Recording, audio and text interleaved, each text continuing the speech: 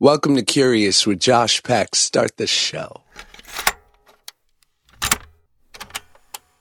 Welcome back to the Curious Podcast. My name is Josh Peck, and I'm your host, and your name is Listener, and that's what you do, you listen.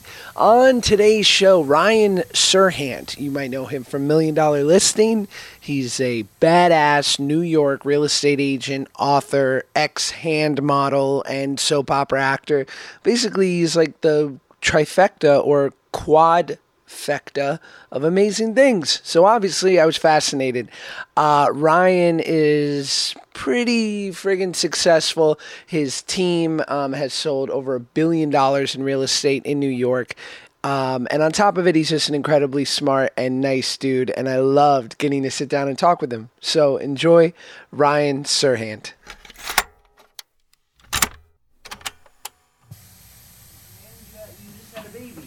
Same. Newish? Yeah, 2.5 months. 2.5, mine's 4.5. Yeah, because yours came in December. Yeah.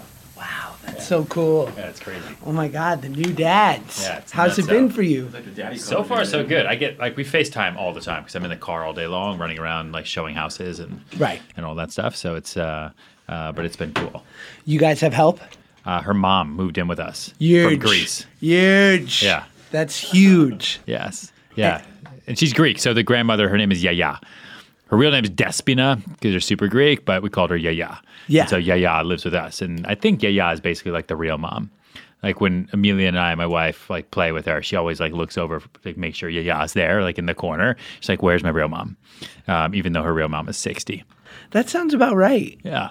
Do you have help? We do. My wife's family is incredible. Yeah. And they're a proper, wonderful Irish Catholic. We're all about family. Sure. And I similarly sometimes look at my wonderful mother-in-law dealing with my young baby son and think, maybe you should take over. Yeah. Maybe you should be in charge. I don't know what I'm doing. But the difference is I actually say that. I made a deal with my mother-in-law in October of last year when it was listen, you're going to move in, okay? You're going to move here from Greece, leave your husband, right? Amelia's dad, leave him in Athens. You guys have been together for 40 years. He'll be fine.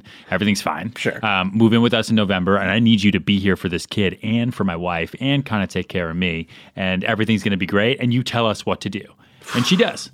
She tells. She had 3 kids. She had her first kid when she was really, really, really young, and so she knows what to do way better than we do, no matter what the internet tells us. Is that, and you and your wife are in your 30s? Yeah, I'm 34, about to turn 35. She's 33. So you guys are grown-ups, very capable humans. Yeah, kinda. Ish, but isn't it bugged out to think people do this in their 20s and or teens? Yeah, Adrian right here, my vlogger. Adrian, how old were you when you had your first kid? 19. No. 19. Planned? 19. No. Yes. He was watching reruns of your show. Okay. Right? Got excited, got a girl pregnant, and that's his life. You fucking a Drake and Josh? It's great. You banging a Drake and Josh? The only way to do it. Good for you. He's so excited to be here right now. He's going to blow up his spot for 1 second. But yes. So he had his first kid when he was 19 years old. My dad had his first kid when he was 19. So yeah, we do feel like adults, we did it at the right time. But it is crazy. Just to think about being at the hospital and being a teenager, dude, I got class tomorrow. We got a baby now? I know. Nuts. But, okay, so my best friend and his wife, their mother-in-law lives with them. Sure. I will qualify. The woman's a saint. Yeah. It is so wonderful that she lives with them, but it's an extra human in the house soup. Yeah. You know what I mean? Yeah. Do you ever get a little Everyone I've talked to, when I tell them my mother-in-law lives with us and helps, as the night nanny and all that, is how could you do that? How the fuck could you live with your mother-in-law? Oh, I can't do it. I'm like, dude, you don't know. Yeah. Okay? She sits on the floor in her bedroom and she knits little booties all day long. And the minute I get home, she goes and sits on another floor and she sits there. She watches Greek soap operas and eats popcorn and just comes out to take care of the baby. She's up with the baby, whatever time. She passes her off to me first thing early in the morning when I go to the gym. And she's I honestly don't know how I lived before. The setup is that good. She'll never listen to this. So I'm not saying this for her, but yeah, likes podcasts. Yeah, all right. Even if she knows where it was, she's like, what am I listening to? That's not a good accent. But she, I have a Russian driver, so all my accents sound Russian. But she's great. I even talk to my wife now. I'm like, how would we be married without your mom? Like, I don't think I could live with you full time, like without Yaya and without a baby. Like, it's created such like a nest, right? Like, you must feel the same thing now. Like, what was life like before I had a baby and my mom-in-law living with me? It's totally crazy. I feel bad that I'm falling victim to every like contrived, corny, like cliche that people talked about. Like, I look at this kid and I'm like, I love you. Yeah. I want to talk. I do a rant, like an intro to all the podcasts. And I'm like, I'm not going to be that guy that talks about fucking daddy and me classes. I'm that guy, right? Yeah. It's awful. No, I walk down the street to strangers. I'm like, do you want to see my baby? Do you want to see photos of my baby? I'm totally cool with it. I need to get a shirt that says like, I'm that dad. I'm just like I did everything. Like, the minute I knew that she was even coming, immediately I was like, where can I get costumes my size and her size? Yes. You know? Like, and I literally did, like, found like bunnies, teddy bears, like leopards. I got that one coming up. I put her in a carrot outfit. There was no like big guy carrot outfit. It was a little weird. What a baby carrot. Yeah, she's a baby carrot. I'm a big carrot. But there was more like a big orange sleeping bag. You're like an heirloom. Yeah. Yeah. Exactly. Did you? So do you think too the fact that like you're so successful, and I imagine before you met your wife, you were living it up. NYC style. You're an actor as well, or like was sort of. So do you think like that you can embrace this new life because you crushed it so hard, body karate in your 20s? Body karate in my 20s. Oh man, you know what? Like, my version of nesting, like when we found out we were pregnant, was working even harder. Like, I just wanted to like work even harder and do even more because I knew the baby was coming, and I just wanted everything to be perfect. And, it's like a whole new reason for waking up. Like, it's a new reason to live. Like, I'm not just doing it for myself anymore or for Amelia.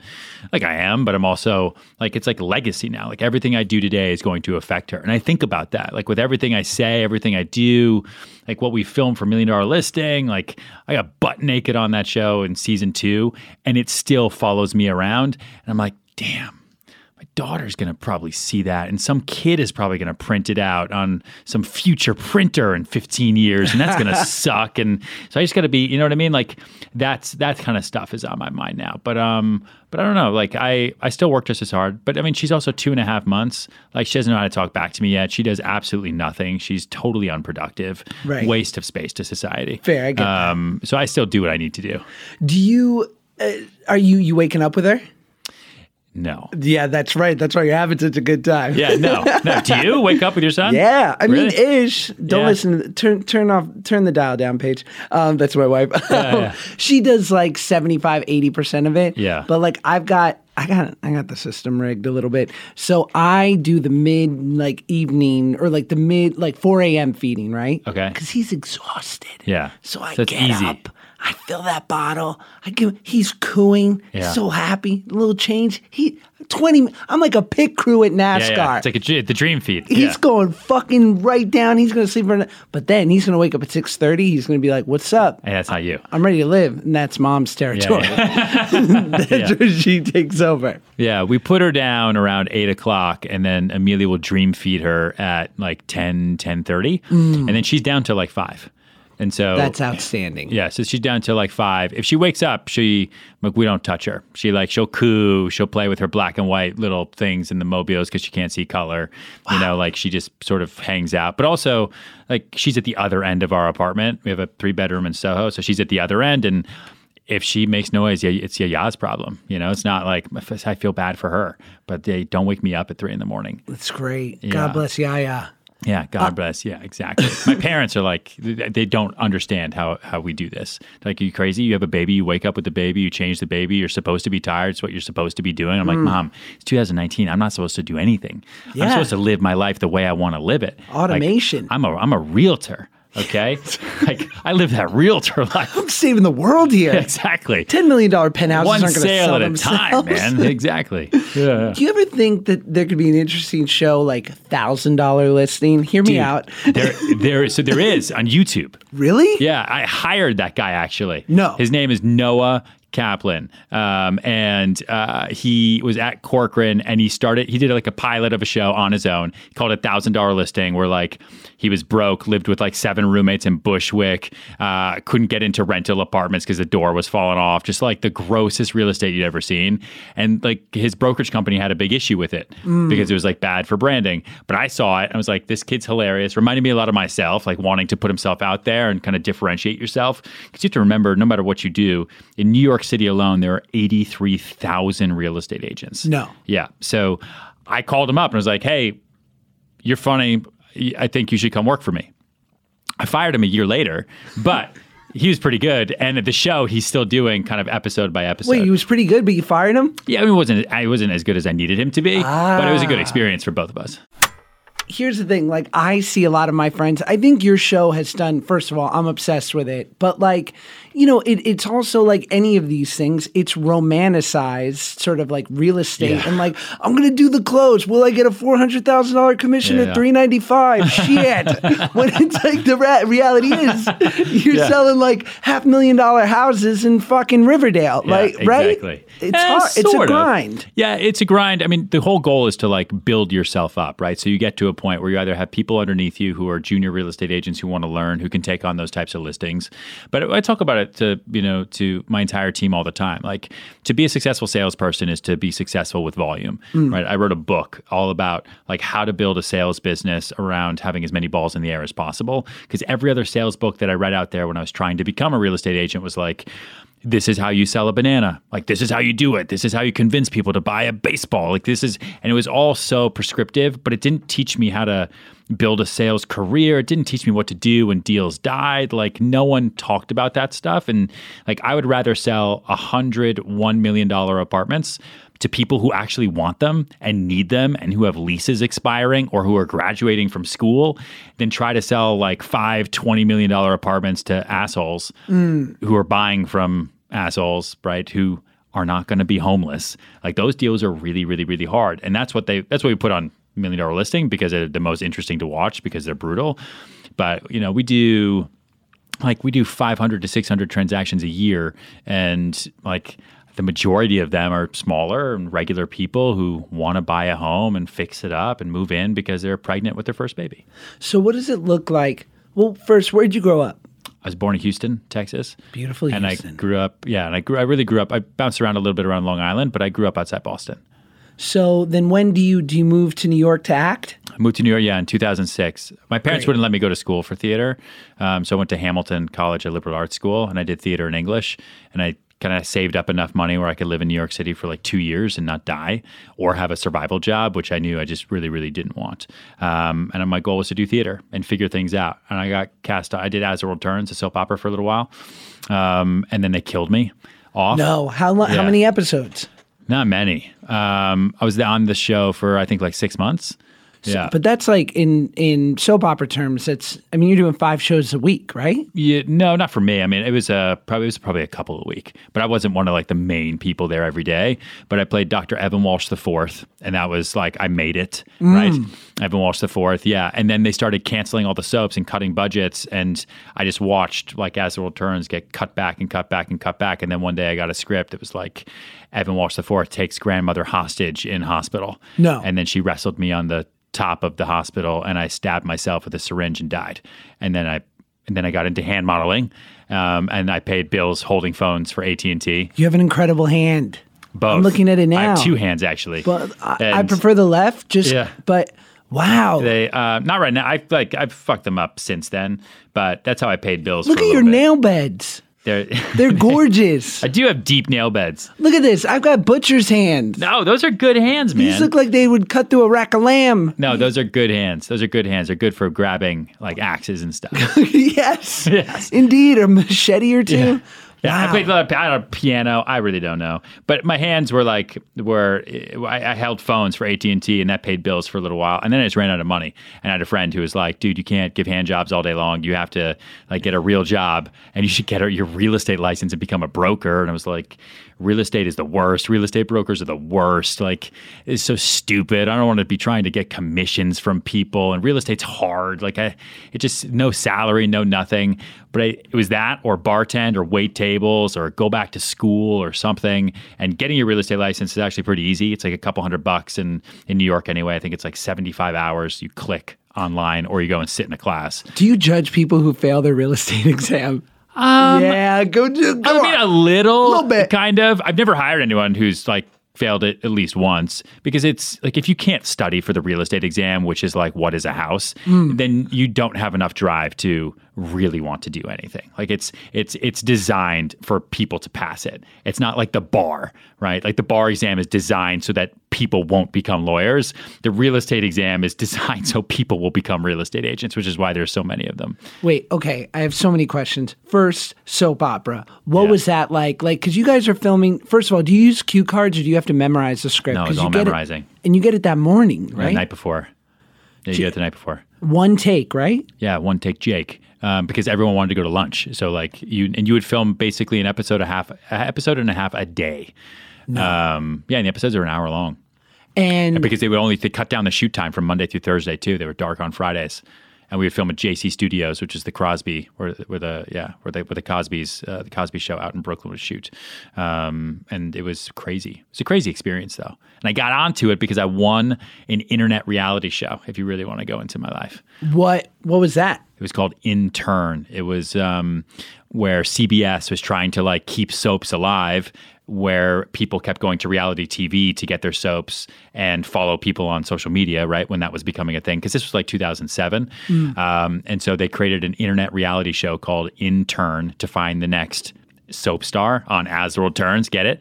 And it was on CBS.com. And so they'd start with 13 actors. They'd destroy your soul audition by audition. So we'd have to go through like the crying audition and then the death audition and like the love scene audition, the monologue, all that. And then the executive producer of As the World Turns, his name was Christopher Goutman, would come over the loudspeaker and he'd go through like this awful like survivor process of like, that was the worst audition I've ever seen. You're cut. Yes.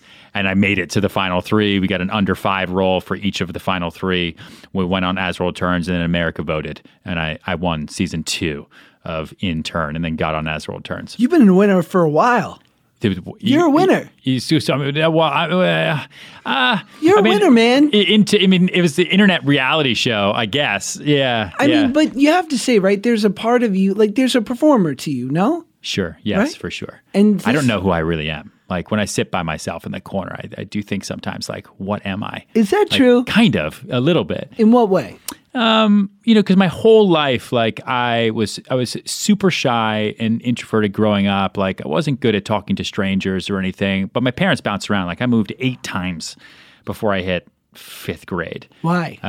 Just my dad's work and bouncing around. Military? No, banking. Yeah. Oil? No. All right. Standard investment banking. Yeah. And so it was just tough for me. And I wasn't into sports. I wasn't good at sports. And so like theater for me was like an outlet where I didn't have to be myself, right? I could be other people.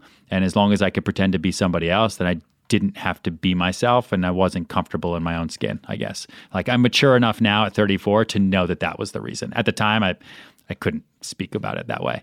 But like, and then trying to be an actor is then the only thing that I was ever even a little bit good at, because school just wasn't my thing. And then sports sucked. And so I was like, this is the one thing that's going to work out. And then real estate randomly is a very, very performance heavy business. It's like, especially residential real estate, because it's all an improv every day, every single client, whether I'm talking to a mom whose babies were raised in this apartment and she's having a hard time with it, or a dad who's angry about it, or an investor from China who's just about the numbers. Like every single person takes a different personality, and it's just improv, figuring out how you're going to get to the end of the scene. And that's kind of the way I look at it. Well, so many ex-actors or failed actors, I should say, like, because I'm always considering it. Like they consider, real estate is like the number one job for anyone who is sort of still acting or might be like taking a break from acting. Yeah. But I think that's because like if you are good at improvising, are good looking, you could talk to people. Person. Yeah. I mean, these are skills that really sort of transfer over well. Yeah. And when $1 Million Listing started, because that show cast in 2010. So I got into real estate at the end of 2008. Literally, my first day was the day Lehman Brothers filed for bankruptcy, September 15th, 2008. And it didn't affect me because I had no money. Like I was, like I just been killed off of soap and was hand modeling for rent. And so I only had up to go, as a lot of real estate agents were getting out of the business because the world came to an end for a little bit there. And so, I just sort of had to figure out like what to do next. And I just got addicted to the process of like, I could meet someone on the street and I might get paid if I show them someone else's apartment versus I'm going to go stand in line in Times Square at an Actors Equity audition, not get seen or get seen, and then they already cast it anyway. And like when you're trying to act in New York City or anywhere, you spend a lot of time just spending money. And at least trying as a real estate agent, I just knew that if I put the work in, the work was going to take care of me. Like I might not do every deal, but at least I do one. And then next month, maybe I do two. And then next month, maybe I do four. And then those people would introduce me to that person who'd introduce me to that person. And they'd all get a kick out of the fact that I was holding phones for AT&T and getting paid. And they'll just rent an apartment because who cares? And that's literally how my business started.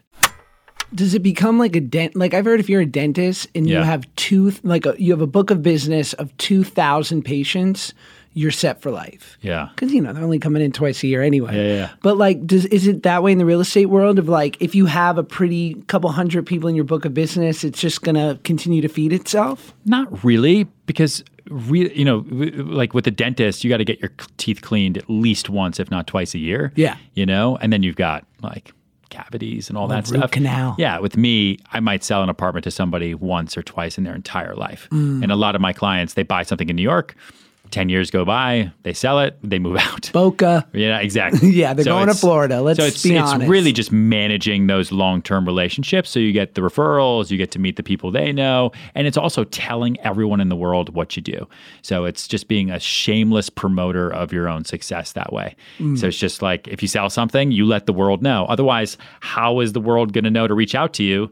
And success begets success. Like that is just how it works. Do you have any thoughts about why real estate agent porn is so big right now in the porn community? Like on Pornhub and stuff? Yes. It's huge. It is huge. And people send it to me all the time. I don't know. I think just because it's like one of those taboo things where maybe people just like imagine like hot real estate agents like shutting the door and showing you the master bedroom and then like taking your pants off.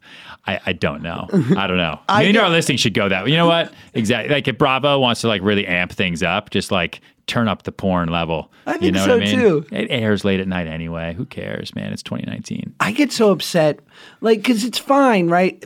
Everyone wants to close the deal. It's good for everyone. That's fine. But when the guy decides once he's finished that he's not going to buy the place, that's not right. Oh, you're talking about the porn? Yes. Oh, I thought you were talking about like real life. Real life.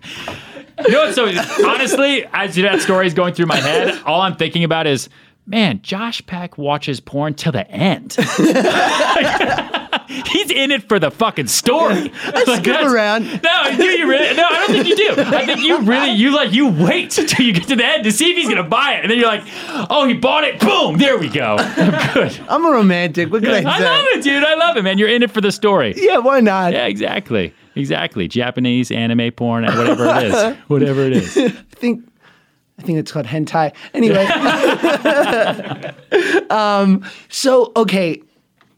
I do want to move on from this, but got any good hand modeling stories? Like when you're in the middle of hand modeling, are you literally like keeping your hands under your pits when you walk, like protecting? I wear gloves.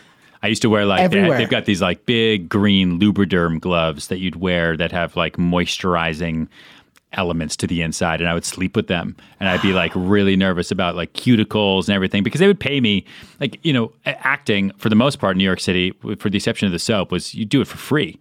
Right? Like you do free theater to try to get seen, and you do free student films, you make a movie with your friends, and you do all that kind of stuff.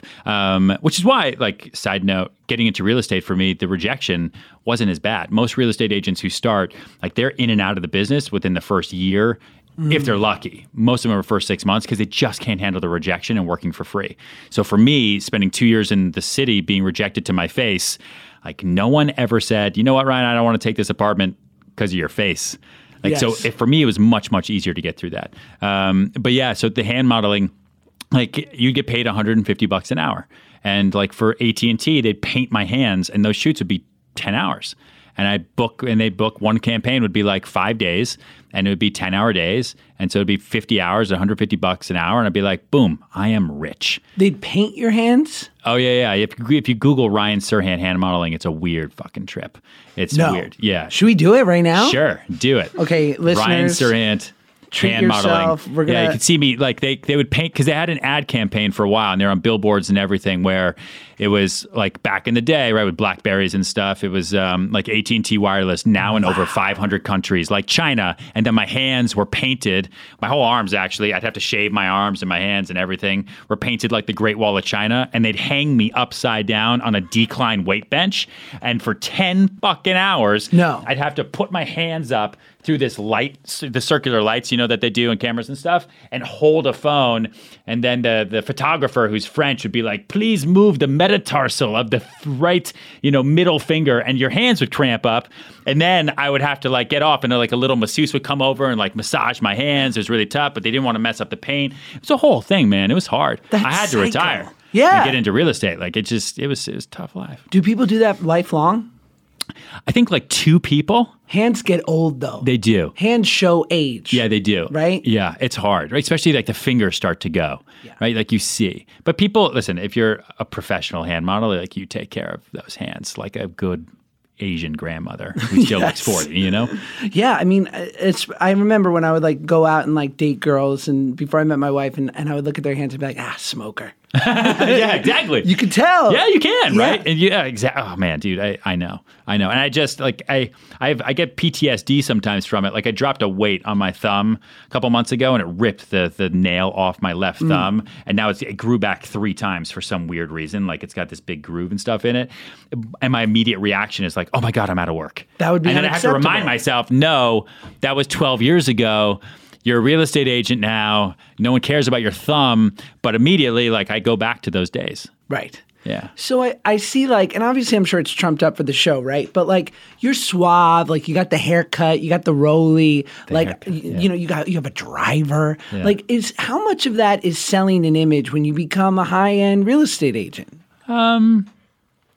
Honestly, some of it is, I guess, part image, but you do it for the client. Like I tell people all the time, man, like if I could show apartments in like sweatpants and a t-shirt and be respected and have my clients feel like I was showing them respect too, I would do it. Like suits are nice, but I don't like want to live in one. They're kind of uncomfortable, especially when it's 90 degrees in July. So it's like you want your clients to feel like they're the boss, like they're the wealthy ones, but you also want them to feel like you're one of them, like you're their peers, right? And like what I always tell people is people hate being sold, but they love shopping with friends. It's like that classic person in the shoe store. Like you walk into a shoe store and that person's like, hey, can I help you? Can I help you? Can I help you? And you're like, absolutely not. Yeah. And you look at one thing, you go home and you buy the same pair of shoes on Amazon or on Nike.com, right? But if that person came up to you and complimented you on the shoes you're wearing right now, no one walks into a shoe store barefoot. So like you're clearly there kind of to browse for fun. And if they make a small immediate relationship with you and you could see yourself as their friend, even if you're not thinking about it on that much of a macro scale, that person will sell you all day long. That's how I get sold now. And this is sort of like a 2-part question, but will you tell someone like, this ain't the one, like this isn't right? And on the other side, will you also say, this person doesn't know what's good for them. This is right. They just don't know it. They're too emotional or they're blinded by something. Yes. Like, I imagine you have to play both sides of that fence. Yeah. And it's hard because everyone's a genius. No matter how rich the person is or how poor they are, like they all, for the most part, think that they know what's best for them. And they all have advisors and parents and like teachers and people that they all want to talk to. And everything's on the internet. Like the same issue other salespeople have with Amazon, let's say, is the same issue I have with Zillow and Realtor.org and Trulia. Do you hate them? Not really, because they provide more information. It makes it a more openly traded market. And I use those websites too. Like it just makes it better than having everything be private and I got to dig it up. That seems pretty annoying the way it used to be. But I have to talk to people all the time and say, listen, no, you don't. Why would you buy that? Like you should buy this. And these are the reasons. Trust me. Like if this was my money, this is what I'd be doing. And a lot of times it's on the sell side too. Like people think that their places are just worth a lot more than they are. And I have to have that difficult conversation with them to say, I also want it to be worth that, but it just isn't. And it's actually worth a lot less. And let's figure out how we're going to squeeze as much out of that lot less number as we possibly can. So it's a lot of psychology all day, every day. Like I don't actually do anything, when I really think about what I do. Like I market things sort of, but I really am a psychologist to people, to buyers and sellers, and I connect them and I work their emotions and I try to plan for the future emotion that they're going to have tomorrow. And that's how you sell. Well, I always watch the show and I think, what's the danger of putting it up for less money? Because if it's the value will be found through a fucking sick bidding war. Yeah. We're like, oh my God, we have 9 offers and this one's all cash and this one's loan contingent and fuck them. Let's do all cash. I watch the show. I love the show. But I appreciate it. Right? Like, why would you ever overprice your shit? Because there's always the fear of what if. It's the what if. It's the 50-year-old bachelor who's like, I can't settle down because what if Jennifer Lawrence meets me tomorrow? You know what I mean? Like it's that what if, and that's every seller, 99% of them, because it's always, but why don't we just try? And because this guy got this and Jimmy got that and bop-a-da-bop-a-da-bop, I need to at least get this number. And my argument all the time is that is just the wrong way to go about it. Yeah. Right. And my argument is exactly what you just said is, listen, the way they do it in Australia is the way you should sell. In Australia, you don't search by price points. You search by price ranges because no one says I can afford a place for $2 million. They say I went to my bank and I am approved from $1 million to $2 million, I guess, like I have $200,000 saved up and I can buy a house with that. How much can I buy? Like that's how buyers think. Sellers never think that way. And so if you price like a buyer would search, you will always sell faster and for more money. And that's what we try to get sellers to do. But a lot of sellers are just stubborn. Like they're just stubborn. They're greedy. They don't listen. And they think they're hiring me. So I'm going to drip magic all over the place. And I do my best. But it's hard. Does wealth ever gross you out? It depends on who the person is. Like I deal with a lot of very wealthy people and you would never know they're wealthy, right? And they're almost embarrassed by it. Like they just want to take the subway and they drive like just normal people cars. Do you ever, if you're working with a billionaire who takes like the L train, do you ever want to be like, what are you trying to prove? Oh yeah, but and I say that to them. Get like an I Uber literally, black. And I get an Uber black. Yeah, exactly. Like I'm dealing with a couple billionaires right now and they are so cheap. And I call them out on it all the time. I'm like, dude, what are you... You're so rich. What's the problem? Yeah. And they'll give me the whole spiel like, I only got the money to get this way. I'm like, yeah, but shut up. Like you're so rich. Like why are you making my life so difficult? Why are you being such a pain in the ass? Just do the thing and move on. Totally. I can't tell you, I work primarily in social media and that's how I make a lot of my money now. Sure. And so throughout the last 5 years, I've had like 2 billionaires approach me and they all have the answer to Facebook. And I'm like, good luck. Yeah. They're like, I've cracked the code and I've got the new Facebook. Yeah. I'm like, word. And, and they always take you out for a beautiful dinner with like champagne. It's $1,000 dinner. And then they're like, so listen, I don't want to pay your $20,000 fee. I'm willing to give you equity. I'm like, in your bullshit company that doesn't work? I'm exactly. Like, it's 20 G's. You just spent that on like Toro sushi. Yeah. But billionaires don't want to spend a dime. No, they don't. Yeah. Like they'll buy a place for a lot more money as long as that monthly maintenance bill is lower. Like they'll spend a lot. It's like they just don't want to spend money. Yeah. Which is exactly what you just said. Yeah. It's the same thing. And then you get the random billionaire who just doesn't care. So any stories, any wild ass stories? Have you, we don't have to go as crazy as the Pornhub ones, but like any, like you showing an apartment, they're like, let's see if the bedroom works. No, man, no one's ever like propositioned me that way. Seduced you. No, I mean, we just like, dude, in New York, like you get scammed all the time more than anything. Like people take out contracts that are fake. They come through with girlfriends just to prove themselves. They fake Goldman Sachs bank accounts. Like they do everything fake. They'll take contracts out and then they just vanish off the face of the earth.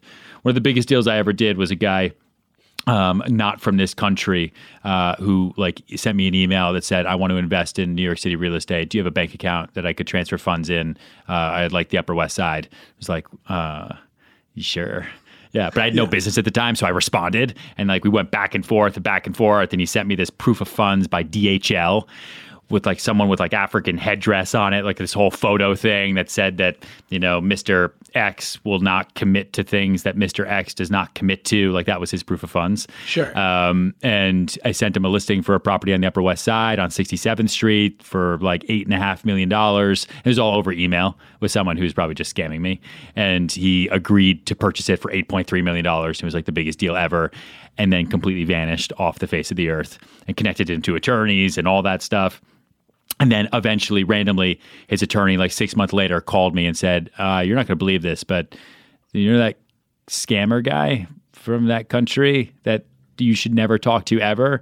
He just wired us $830,000 and you're now officially in contract on this property. No. It's like, shut up. Yeah, but You in New York sold City, it? In New York City, though, you have to do these things called board packages and purchase applications. Like it's not housing, right? Like it's in single family houses you can, but you got to do a whole application process to get approved by the board. Otherwise, you can't close. Like you can have all the money in the world. If you won't fill out an application that says who you are, how much money you make, get personal reference letters and all that, you cannot buy into a building in New York City. Right? Just as a PSA for anyone listening. And the guy totally disappeared. And every email, and I followed up with him like ad nauseum over and over and over and over and over, and he totally disappeared. And so what it became, as we assumed, was what happened was the guy said, okay, this thing used to be on the market for $14 million, and now it's not because the market, this was like 2009 and 10. Now we got it for 8.3. So he's going to take that contract and he's going to take it around the world and he's going to go up to unsuspecting victims and he's going to say, I have a $14 million apartment in New York City in contract for only 8.3. Come in on it with me for $10,000. And he'd do that to like 200 people and then just steal their money. Right. So but why would he put it under contract? It was so confusing. So then randomly I BBM'd him. You remember BBM back in the days? Sure, BlackBerry. Yeah. BBM'd him. It was like, listen, I'm going to be in Paris tomorrow. I think you have a place in Paris if you want to fill out the board application. Just trying to get the guy to respond to something. And he wrote back, sure, and gave me a time and a location for a bar. Terrifying. The worst. And I had an intern at the time. And so she quickly figured out how much it was going to cost me to fly to Paris. Because I had no other deals. Like, this was my only deal. And if this guy was even 1% real, I had to go. Like, now I probably wouldn't because screw that. But like then I had to. And I flew like, Aer Lingus to Dublin. And then Dublin to Paris on Ryanair, which is super fitting. And got there. And then the guy didn't show up. Whatsoever. And then it was like 2 a.m. and I had a flight back the next morning because I just thought I was coming in for one night. Right. The guy rolls in with like 15 dudes, all huge people, and says, I'm sorry I'm late. So now he's real and not going to put me in an oil drum, but maybe, and is only interested in getting me drunk. And tequila shot after tequila shot after tequila shot. He like sort of scribbles some papers, but doesn't really do the rest. I kind of fill in the rest. And then disappears. And I fly back to New York and submit it as an application. We still didn't even get approved by the board, but we forced a title company to insure the deal anyway so that we could close. And then he didn't show up and vanished again. And then 3 months after that, sorry, the story's so long. You asked me. 3 months after that, the guy emails me and says, I'm coming to New York City. I'd like to close.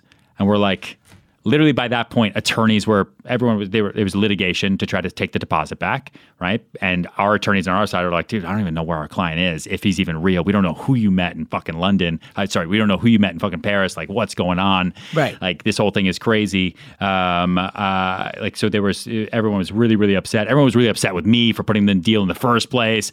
I had this like huge commission on the line that maybe would never, ever come through unless it closes. But you have $800,000. I'm sorry? But you have $800,000, right? Like in an attorney escrow account, $830,000. So no one can touch it. No one can touch it until it gets surrendered. And how does it get surrendered if you can't find the guy?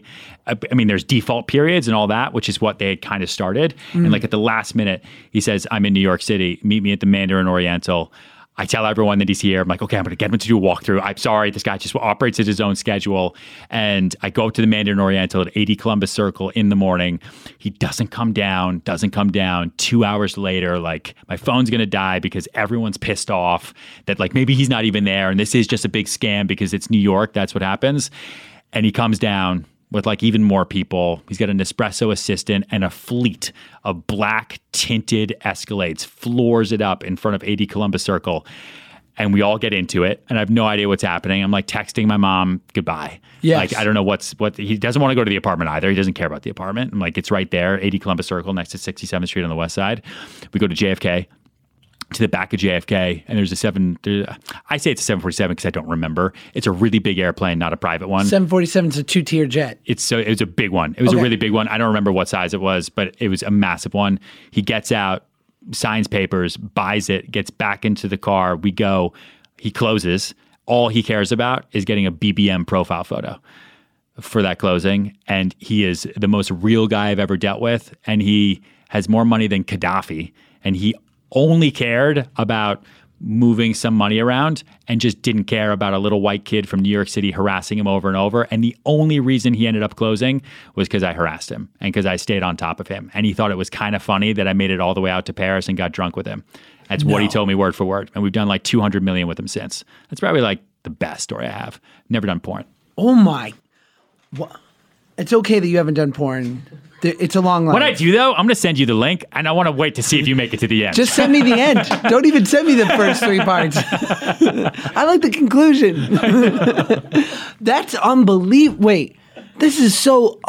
So what'd you get? Like $300,000 commission? I don't know, it was a $8 direct deal. It was 5% of 8.3 million, whatever that math is. Yeah, that's like 480,000. Yeah. Are you dancing in the streets? Like, yeah, that was a great day. deals? For me though, honestly, it was such a hard deal. It took forever. I thought about quitting the business like twice during that time. I thought about going back to school because I was like, if this is the way real estate is in New York City, then screw this.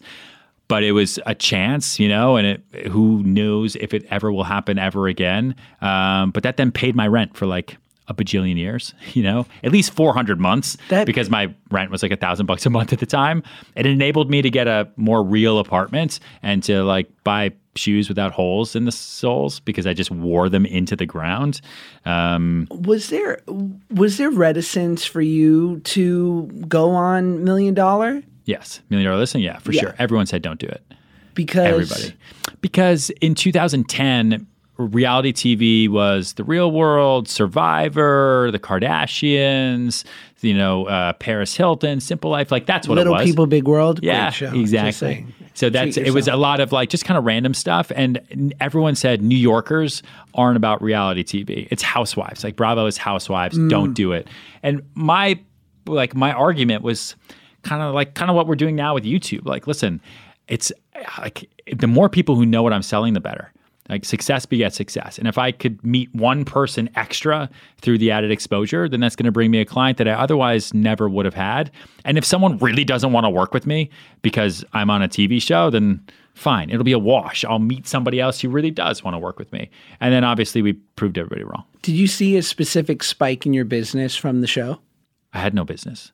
I had zero business. I But didn't they introduce you as like badass? Yeah, I sold myself that way. Dude, I went into that casting audition because my boss told me to go, and that was March of 2010, and it was like a 30-second thing. I showed up with 3,000 real estate agents at the Hudson Hotel for the LA $1 Million Listing spinoff. That's what they called it at first because it wasn't a franchise yet. It was just $1 Million Listing LA, and they were going to do the New York spinoff, and they were just like, why should you be on the show? And I was like, because I'm the best fucking broker there is. And then I blacked out. They're like, how do you get around the city? And I was like, what did I say? I said, I was like Range Rover by day, black car by night. What does that even mean? I think a Range Rover satisfies both those things. No, but I had to go big, man. Go big or go home. And they're like, how much have you sold this year? And I was like, bitch, I can't count. Range Rover by day, rollerblades by night. Exactly. Yeah. Scooter. And then they came back and they cut it down and cut it down and cut it down. And then they did an audition where it was like they followed us around for half a day. And I knew that at that moment, I was like, this is where I'm going to get on the show. Like, if they are willing to follow me around for half a day, I'm going to give them the fucking tour of their life. And I exhausted them. And they cut us down to 4 people. And they filmed the first season of $1 Million Listing with 4 of us. And they told us, and like I tell people now, like, you think real estate is tough, like come to the TV world. Like Bravo cast 4 of us on that show. And they said, the 3 of you who we like the most and who are the best are actually going to make it on the show. Good luck. Jesus. So we were like so stressed out the whole time. And the producers would come to us and be like, oh yeah, this is a cool listing you want us to film today. But Michael, he's got something like $10 million more, and I think he already sold it. And we're going to go over there right after this. But this is cute. We'll see if you make it. And we're like, oh, God. They really play with your emotions. Dude, like, it's brutal. They're manipulating you. Let's be honest. Yeah. And are we all manipulating each other just a little bit? My friend's on Vanderpump Rules. Yeah. And I'm like, is this really going on? You're breaking up with your boyfriend? She's like, I know what it takes to get my own segment on the show. And I was like, damn, Kristen. Sorry, Kristen. But like, it's like, you got it. Like, yeah, it's all real. I mean, like, so for us, like, it's more than like Vanderpump and Housewives and stuff. Like it's a real estate show. Like the properties are real. It's not CGI. Like the clients are real. But like are you really representing them? Yeah, 100%. Okay. Bravo checks all of our contracts. The last thing they need is like a Bear Grylls Man vs. Wild situation where someone blogs about it not being real. Like it would be over. Because I'm going to tell you one episode of $1 Million New York I saw. Yeah. There was a buddy of mine who I recognized who was at like a $5 million apartment on Park Avenue open house and being like, I'm really thinking about buying this. And someone on was the buy like, side. Yes. Yeah. On the buy side, people will come in and like they'll come to the open houses. That guy lives in Staten Island, just so you know. So does Joe, actually. He used to. He upgraded. Joe is probably the only one from Staten Island that can afford a $5 million. Now, there's a lot of them. There's secretive, millionaires over there. My boy could not. I Yeah. was like, yo, bro, I bought you a bacon, egg, and cheese 2 weeks ago. You are not buying an apartment on Park Avenue. It's $1 million listings. So the listings are all real. The sellers are real. The deals we do, they have to be real because the real estate websites and the blogs would like tear us apart if it was ever like fake or staged. Which is why the show takes us. This season we're filming right now, season 8. By the time we're done, just one season will have taken us 11 months to make. Jeez. It takes forever, because they follow properties. And like the average property in New York City now sits on the market for a year. So it just takes a lot of time. But yes, buyers will come through to open houses. And if they're interesting, like I don't check like who they are, where they're from. If they say they can afford it and they're kind of quirky, like they'll film it. And if it's good content, they'll put it up there. And then you'll see the actual buyers too, or like the buyer's representative or their lawyer or something. Where wouldn't you want to sell real estate? Anywhere where there's no volume. Like I'm addicted to New York because you can literally be in one building and sell more in that one building than most real estate agents around the world will sell in an entire decade because the volume just moves. Like people are moving in and out of New York City all day, every day. Like I sell 2 homes a day, right? And so like it's like right now you're selling 2 homes a day. Yeah, we probably sold at least one since I've been sitting here. No. Yeah. I have a team, 64. So they operate underneath me and we sell a lot. We have a lot. We sell a lot. And so it's like that. I can't not do that.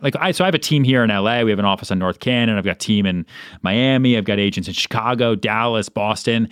And like even those best agents can't touch the volume we do. And it would literally just drive me crazy. So to answer your question, I don't know, like North Dakota would probably be real slow for me. Barren. I would probably lose my mind. So how much are you team managing as opposed to selling now? Probably 50-50. A lot of my job is managing, and it's not just managing team because the team knows what to do. That's why I have them. It's managing the client base and managing the sellers. And I look at teams very much like sports teams, like a football team, let's say, right? Like I quarterback everything, and I also kind of coach, but I can't get deals to the end zone unless I have great teammates around me, who can take the showings that I have today that I can't be at because I'm with you here in LA, and so they all work together with me. That way we never miss showings and we're on top of it. And the commissions aren't higher. Like I tell every seller we work with, like you're hiring an entire army. Like you get my army, not just me. And there's a lot of brokers who think that that's the wrong way to go about it. They're like, yeah, but then it's not personal. I'm like, yeah, but then you don't pick up your fucking phone. And then you can't show up at 5 p.m. today because you have another listing in the other town next door and you won't show up, and that's a buyer that you won't get, and that's just doing a disservice to your client. Can you distill, what you've built over the last 10 years is unreal. And you talk about these teams and the show and all this. Can you distill down 1 or 2 things that you would attribute to what has allowed you to be that successful? Is it that unrelenting, I emailed the crazy Gaddafi rich guy 1,000 times? What is it? Yeah, man. I think... number one, it probably is like a relentless work ethic. Like I'm consistently afraid of failing, and like I was terrified when the soaps ended because I thought like my life was over. Like things are that do or die for me, which is totally unhealthy. But at the same time, like I wake up every day and I'm like, fuck, what if I don't sell anything this month? Like I have goals set up for myself that like I get sick if I don't hit them. Still. And for the team. Oh yeah, for sure. So because now it's even more public. And the more we sell, the bigger we get, the more shows and this, that, the other, the more people know what we do and don't sell. And it's not great. But when is enough, Ryan? You know? I don't know, man. Like never. Probably like as much time as I have to do more, then that's what I want to do. Like it's like why not? Like my biggest fear in life is wasted potential. You know, like when I really think about things that way. Like I'm terrified of the fact that I could just die and leave something on the table. Like I was just on the plane. I flew here. Literally, my bag is in your corner, and I watched. I think probably for the 12th time, Whiplash, right, which is an awesome movie. And there's that awesome monologue in there where J.K. Simmons says the two worst words in the English language are good job. Like you tell someone good job, they will stop trying. So like, nah, Yeah. all right, I did do a good job. That's right. But if you tell them how it is and get them to work harder, they'll show up the next day and they'll do something that they themselves even didn't know that they could do. And like, I want that for myself and everyone who works for me to push themselves even harder. Miles Teller's in Whiplash. Yeah, Miles Teller and J.K. Simmons. When I see Miles Teller, at an audition, I leave. Really? Yeah, I go, have fun, Miles. Good job. Enjoy the movie. Oh, God. Yeah, I'm like, I'm not going to even try. And not to get too personal, but like, because I identify a lot with you in that like insatiable spirit and that fear of like, what if I don't book for next month? Yeah. How does that play in your relationship? Because I know my wife and I, like sometimes she's like, get off your phone. Yeah. Amelia says that to me all the time, and she will take it away from me. We do have a rule where like, listen, if I do anything after 6 p.m., she has to at least know about it and I have to run it by her. She will always say yes because she knows that work makes me happy, right? And so, but at least we're like together that way. I'll BCC her on certain emails so that when I get home and talk about work, she can see like certain shit that went down. And she's like, I know I saw, oh my God, I can't believe he said that to you. And then Saturdays are hers to decide what she wants to do. And now, honestly, it's like with the baby. But she also, like, even with the baby now, she gets weird that I'm there. So she's like, don't you want to go to the office? I'm like, kinda. She's like, okay, go. I'm like, okay, I'll be back in like a couple hours. Because the office is my happy place. But I try to put the phone down. I try to keep the phone down when I'm around the baby. But it's like, I'm an on-call doctor that way. Like people will, listen, Uber IPO'd on Friday, right? IPO'd on Friday. Saturday night, so 24 hours later, I'm at dinner with my wife and her mom and everything, and I get a text from a guy connected to a couple of the guys that founded Uber. It's like, hey, I know tomorrow's Mother's Day, but could you meet us at 9 a.m.? We want to see a couple things. And I looked at Amelia and I'm like, I got to take this call. Got up, took the call, met those guys on Mother's Day, right? Spent 5 hours with them in the rain on Mother's Day walking around, and Amelia was cool with it. But let's clarify, Amelia's first Mother's Day. True. I just took a heap of shit from my wife about not planning enough for our first Mother's Day. But again, that's like to your point when you talk about the on-call doctor thing. It's like, but you're not curing cancer. And where is that? Like, when do you distinguish? Like, yes, I want to show billionaires apartments, but God, like I only get one of these, True. or it's hard. Yeah, I think. The Uber situation is a little bit different because I didn't want to pass that off to someone on the team. But also a big reason as to why I built the team was, one, so I could do as much business as possible. Two, so that I could have a culture and an environment for younger agents in a way that I never had. Because being a young real estate agent anywhere, New York City or wherever, is really, really hard. And it's an emotional roller coaster. And if you don't have help or someone leading the way for you in a 1099 atmosphere, like you'll hate your life and you'll quit, which is what most people do. But I rely on the team a lot. If it had been like just somebody saying, hey, I want to see apartments tomorrow, or hey, can you do this open house? Yeah. That's what I have 64 buy people for. Buy a co-op in Astoria. You're like, no, bitch, this is Uber. I got time for Uber. Exactly. Like, shit. So then the more you sell, the more you do, the more you're able to, the more you're able to be selective. Right. Which is what you try to be. But I try to be there for all of my clients as much as I can. It's that balance. You're building the life, right? And this is what it takes. Sure. Yeah. I have two more questions. And maybe my wife and I, we got to buy a place, Ryan, and we're scared. You're scared? Yeah. Scared. And I got a little bit of scratch. I have a podcast. I'm doing well. Yeah. But I'm terrified, man, because I've only rented my entire life. Yeah. My wife and I got married 2 years ago, and we just pulled out. We almost bought a condo like last week, and I was like, nope, because we're going to have to do renovation. Yeah, and it's expensive.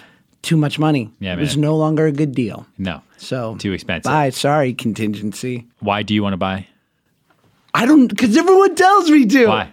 I don't want to. So don't. Really? Yeah. I mean, listen, I'm a real estate agent, right? Like it's okay to rent. Like I think if you have a down payment that's just chilling there and you don't have anywhere to invest it, like you're not going to invest it in some other business or elsewhere, you don't want to put it in the stock market, it freaks you out, like, and it's just there, then you might as well buy something and get a good deal because you're going to pay to live somewhere for, anyway. And you probably, rent is burning money at the end of the day.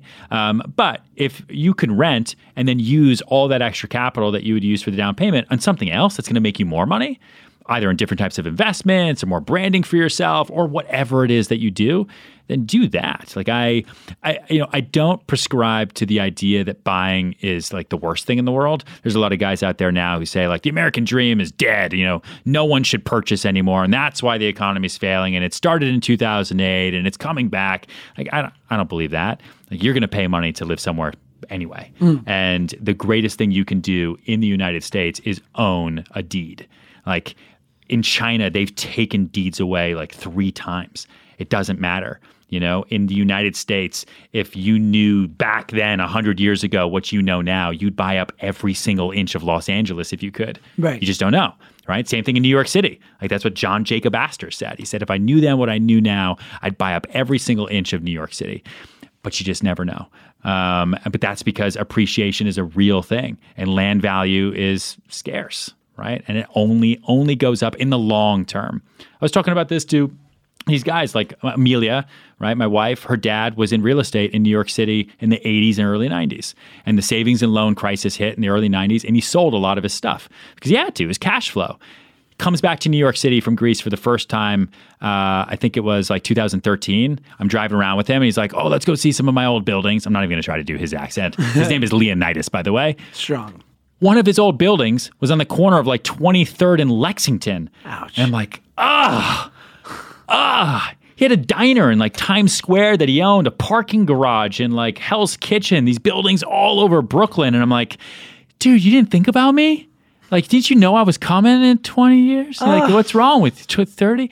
Like, but it's cash flow, right? And so had he held, I mean, he probably had $100 million portfolio today, but you just don't know, Wild. But so what I'm saying to you in a really long-winded answer is like, if you don't want to buy something because it freaks you out and it makes you feel better every day to have that cash in your bank account or being used elsewhere, then don't.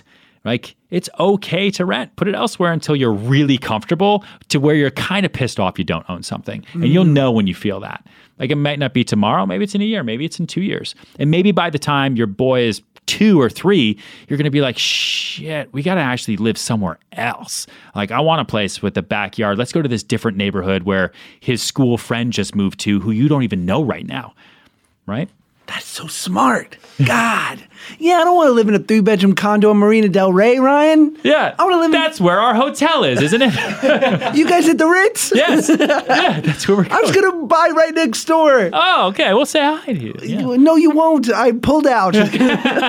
But my wife's from the beautiful South Bay, like Manhattan Beach, Hermosa. Yeah. The school district, it's a 10 throughout all. Yeah. I'm talking middle school, high school, but the property value is sick. So I'm like, baby girl, just give me like another year or 2. We're going to be able to buy you your dream house, and then we'll do it. I think in New York City, it's the best time to buy.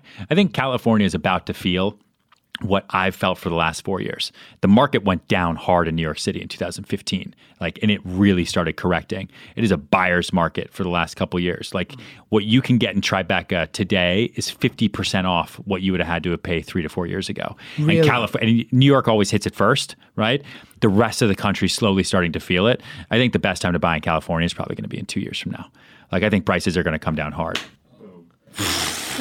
I'm a fucking genius, right? You Oh are. my God. Like, and listen, I'm sorry to all the real estate agents and everyone listening, but go fuck yourself, because I've had to deal with it for 4 years in New York City, as every other real estate agent around the country is like, dude, bidding wars everywhere. Like, there's nothing to buy. Like, oh my God.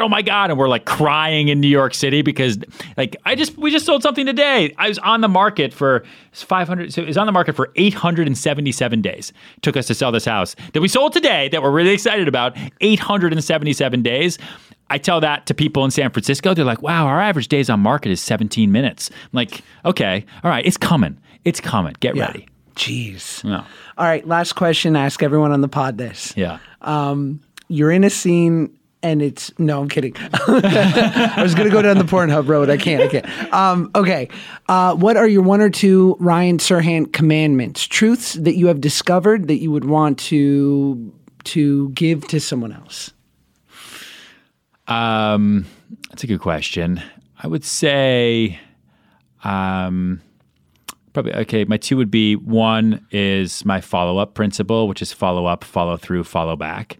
I'll teach that to my daughter. I teach that to everyone on my team. I think it's the only way to get ahead in a world that's got, news items every single second, 10,000 people trying to get at you. You've got to make noise in some way. The only way you move forward is through the power of incredible follow-up with people. And like every day, like I have an email system set up to remind me to follow up. And that's a huge way that I do business. And then my second commandment would be, you take care of the work will take care of you. It's actually a music quote, which is, you take care of the music will take care of you. It's from a jazz musician who was like, how do I get through life in the jazz music scene when it's just really, really tough sometimes and it's really good sometimes? Like, you practice, you take care of the music will take care of you. Same thing for work, right? Same thing for all of us. Like, you just keep doing what you're doing every day. You wake up, you show up. You're going to do a lot more than most other people, and that work is going to take care of you, and everything will be okay. Yeah. My man, thank you. Thank you for having me. I'm so glad you have revealed to my listeners I watch porn to the end. Yeah, dude, you revealed that. I know, but you helped. Yeah. And that's why I'll never forget you. Thanks, man. Yeah, for sure. That was it. That was Ryan. Come on. What a guy, right? Good interview. Fun. And how about me? I didn't buy that condo. Turns out it was the right thing to do. So sometimes being a fearful procrastinator works out to your advantage. Check out his show, $1 Million Listing New York on Bravo. Thank you guys for listening. Have a great week. Bye.